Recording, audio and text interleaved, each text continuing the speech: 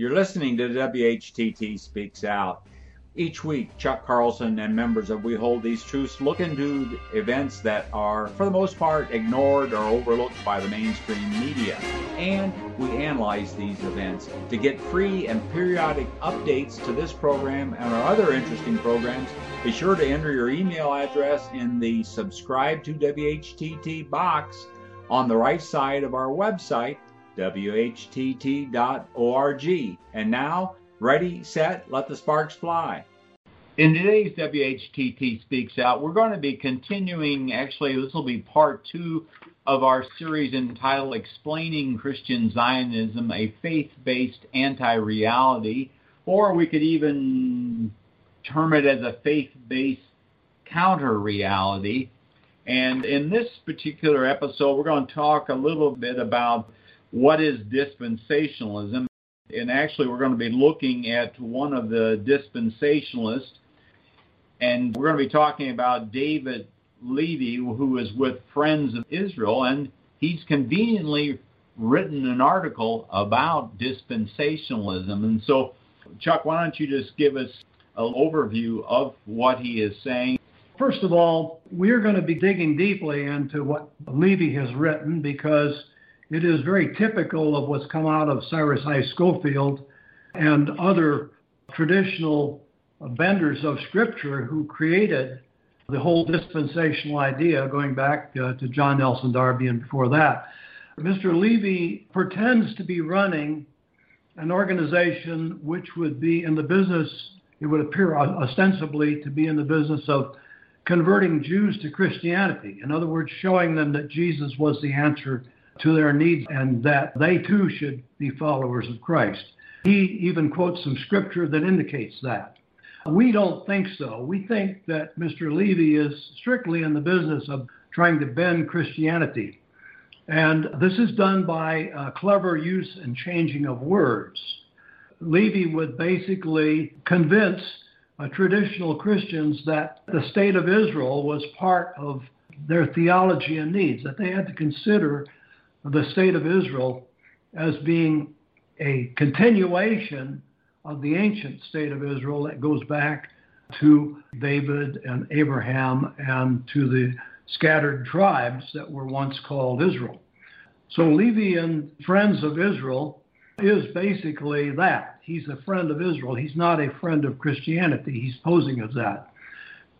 We need to expose these kind of people because there are basic ideas and principles here that have been warped in order to convert some 60 or 70 million American Christians to believe that the state of Israel is the fulfillment of biblical prophecy, the present-day state, and that the present-day state of Israel is nothing more than a continuation of the tribe of David and the tribe of Abraham and the tribe of Isaac and so on and so forth.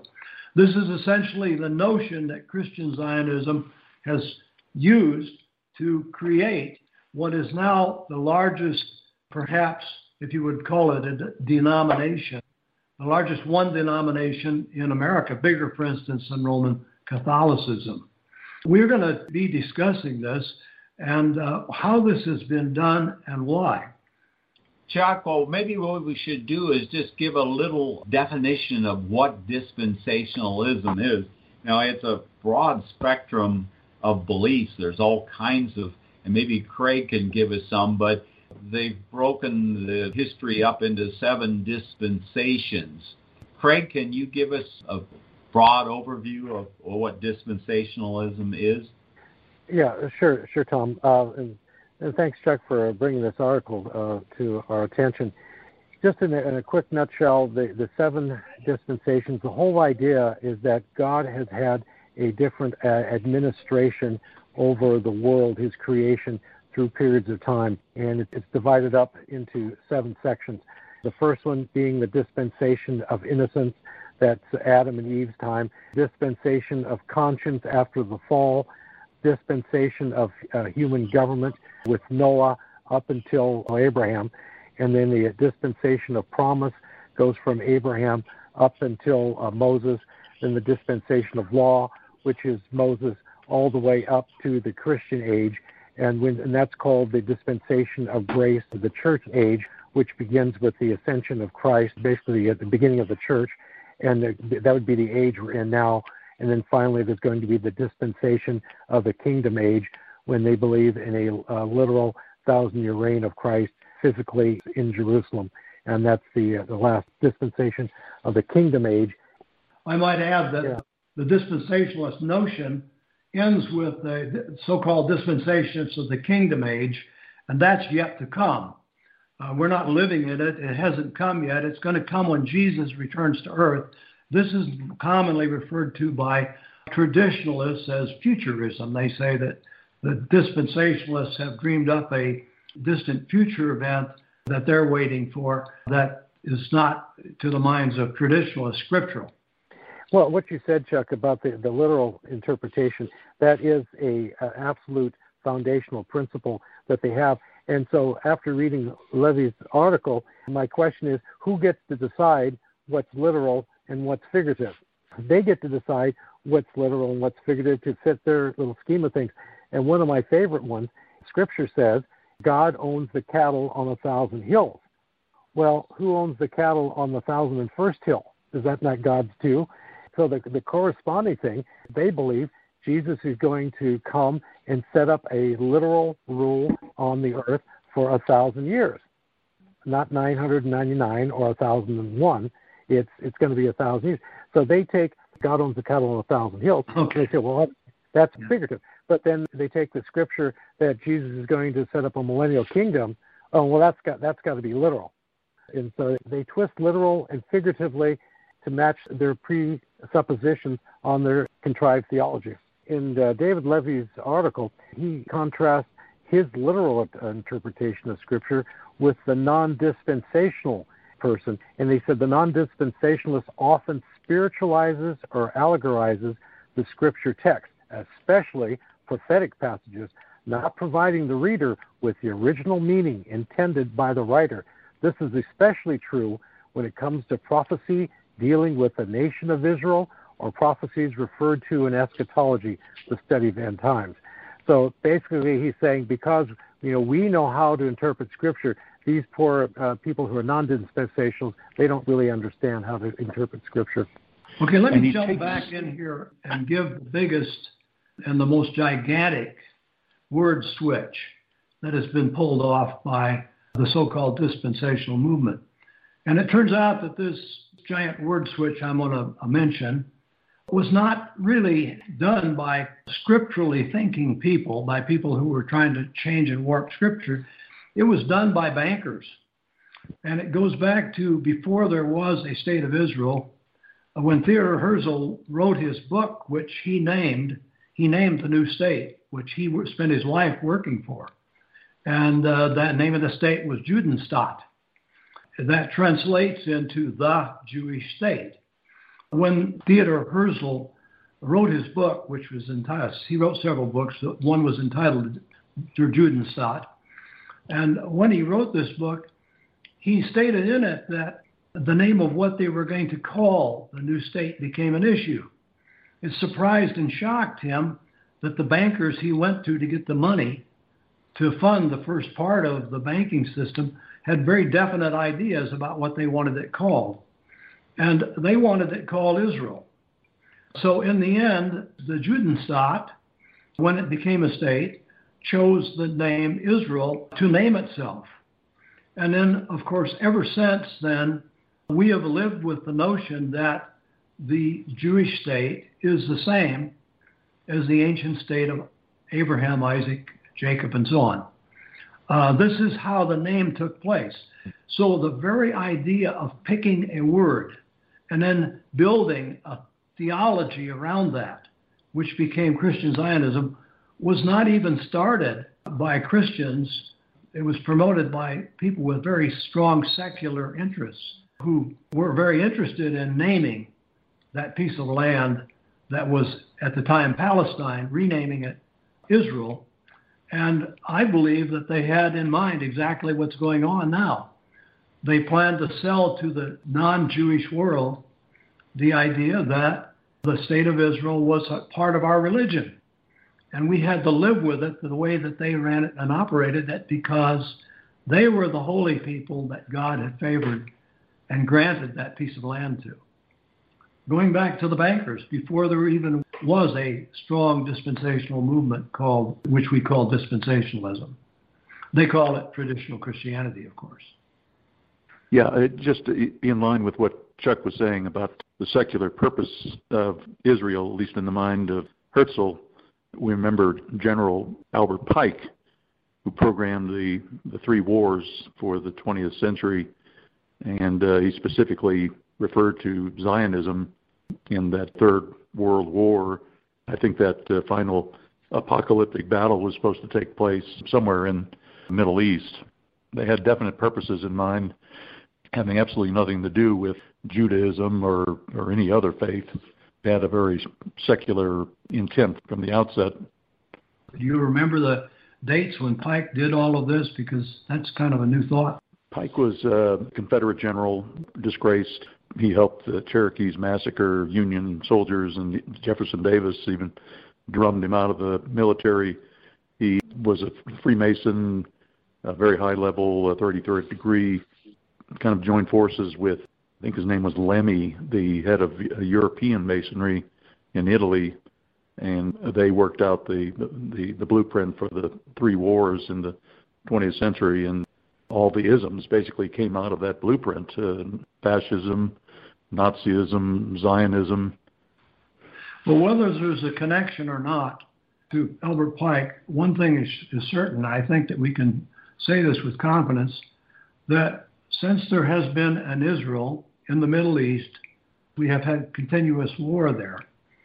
And that the present day Israel, as differing, of course, from the ancient Israel, has been involved in the conflict of war or occupation or both since its very beginning, from day one.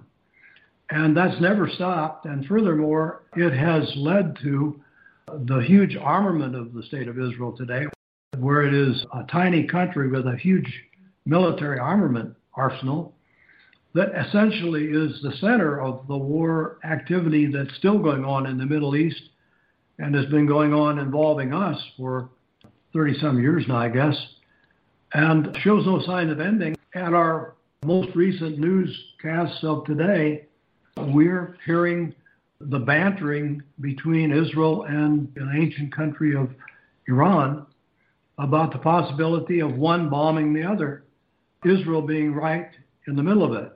And of course, we're talking about this chosen word, Israel, that was picked for this Judenstaat in 1948. And so whether we like it or not, and whether there's actual ironclad proof that this is what's going on, that Israel is helping to lead us into these wars, it is absolutely true that Israel's been involved during its entire lifetime. Yeah, I think it's clear that you remember that the refugees from World War II were, as I recall, they were offered a chance to go to, actually even before that, the Jews started to migrate out of Europe, and they were given a choice of, what was it, Madagascar and Uganda or some other African country, and none of those would do. There was no contest there. No one would have challenged their migration into Madagascar, for goodness sake. But, in Israel, they could make this whole pretense of being the Holy Land again. Well, in his book, Herzl did talk about that. He talked about these other choices of places they might go. And he was really stunned when he went to the bankers, and they wouldn't just put up the money to buy Israel. He actually had an opportunity to buy it from the Ottoman Turks. And it cost a few $1 million at that time, and the bankers shrugged their shoulders and said no. He was stunned at that. They just had a cheaper route in mind, and they didn't plan to pay hard-earned money for the state that they were going to take for the refugees. So Israel is an exaggerated tale of war since its very beginning, a tool of war. Yeah, it's a catalyst for war, as I see it. Catalyst for more war. That's why we need to do a very thorough study of dispensationalism and how dispensationalists have been taken in to really support this idea of a warring state. Yeah, it's interesting, Chuck, is when you ever talk to Christian Zionists, they always say, well, Israel is the victim. They are the victim of the violence. They're just defending themselves, and they always go back to 48 or maybe the 67 war where they're just defending. They never go back to taking the Palestinian land, forcing the 750,000 Palestinians off their land, the Deir Yassin massacre by Ergun and Haganah and all those things. Christian Zionists never talk about the terrorist acts that formed the nation of Israel in the first place. I liken the image of Palestinian children with rocks, throwing rocks at Israeli tanks, and $10 million a day U.S. aid to Israel. That's so blatant. Can't believe it. It is, and it's amazing how our fellow brothers and sisters in Christ with this dispensational theology bent have become blinded because of the propaganda that's been promulgated over the years about Israel being the perpetual victims. I believe we should maybe start winding this up with a short discussion or a long discussion, if it turns out to be long, about why is dispensationalism the religion that is now the fastest growing, perhaps at least it's the one that seems to dominate presidential elections. Why is dispensationalism vital to Israel's dominion and domination over the Christian right? And how is that being used to further this agenda that we see shaping up in the Middle East of constant and continuous wars? How is it being played out here, in other words? I'll jump in with that one quick, because it's a house of cards. If tomorrow all the Christian evangelicals woke up and said, supporting Israel is not in my Bible, it's not like Jesus, it's not a moral thing to do, and I'm going to call my congressman and say, I'm going to stop voting for you if you're continuing to support the $10 million a day to Israel. If that were to happen, it's just a house of cards that would come crashing down. As long as the money is coming from the congressman, which goes to Israel, which comes back to buy politicians that create the money that goes to Israel, that comes back and buys the armament that goes back to Israel, that buys the politicians, and this thing just goes round and round and round. And if the Christian Zionism can be blown apart, that whole support base comes crashing down. And Israel is a parasitic nation. It exists off of sucking the lifeblood out of nations all around the world. One thing I'd like to mention to people is the book that we published was actually written in 1990. It was entitled Holocaust II, Saving Israel from Suicide. In 1999, we republished this book as One Nation Under Israel. We didn't change anything, but Chuck Carlson added a introduction to it. And its original title is really applicable to what is happening today with Israel. It is, by its actions, committing national suicide. So it may actually be able to wake up dispensational Christians eventually by their actions, or something catastrophic happens. We don't know, but the book we highly recommend. It's very well documented. It was written by a corporate lawyer, Patrick Hurley. He uses primarily Jewish references in the book, but again, that title that he originally wrote it under was Holocaust II, Saving Israel from Suicide. And I think just looking at some of the recent events there in Israel, where they're becoming fortified even against fellow Jews. We've mentioned this in previous podcasts. I was in Israel this summer, and while I was going in, they would not allow 3 American Jews, one of them whom was a rabbi, from even taking off from the airport in the United States. And so that's kind of the siege mentality that we're seeing in Israel. And we've talked also about the moves at the state level to pass legislation. Some 24 states now have passed legislation protecting Israel from people who would support boycotts, divestments, and sanctions of Israel. And so we have a number of dynamics here, and it is really I think we could say a question of conditioning, and through the Scofield Reference Bible and Christian Zionism has come out kind of into the forefront here, and where people, the adherents, people like John Hagee actually brag that they are Christian Zionists, and it's really an interesting phenomena. One of the things I noticed, the author Levy takes license. He says he sets up his kingdom rule on earth and will take his seat on the throne of his father David and reign over the house of Jacob forever. Well, I don't know how your King James or New King James reads, but my NIV doesn't say anything about a rule on earth. It just says he will set up his kingdom and will take his seat on the throne, etc. So on earth is something that he kind of edited in, as I can see.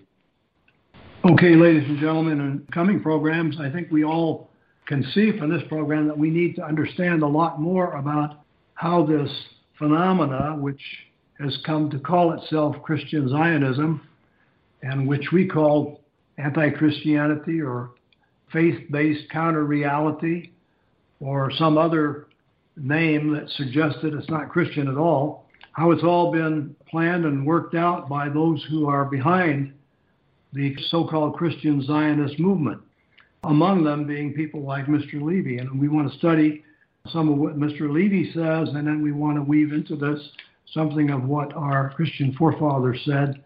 And we want to talk about how we've been deviated away from fundamental Christianity by this movement. Thanks for listening. If you like this program, please let your friends know about it and our other thought-provoking podcasts. And be sure to visit our website, whtt.org, for a wealth of information on Christian Zionism and other critical issues that we face. Also, at whtt.org, you can watch for free our award-winning documentary film, Christian Zionism, The Tragedy and the Turning, Part 1. Join us in our efforts to wake the town and tell the people. Start small, think big, and press on towards the straight gate.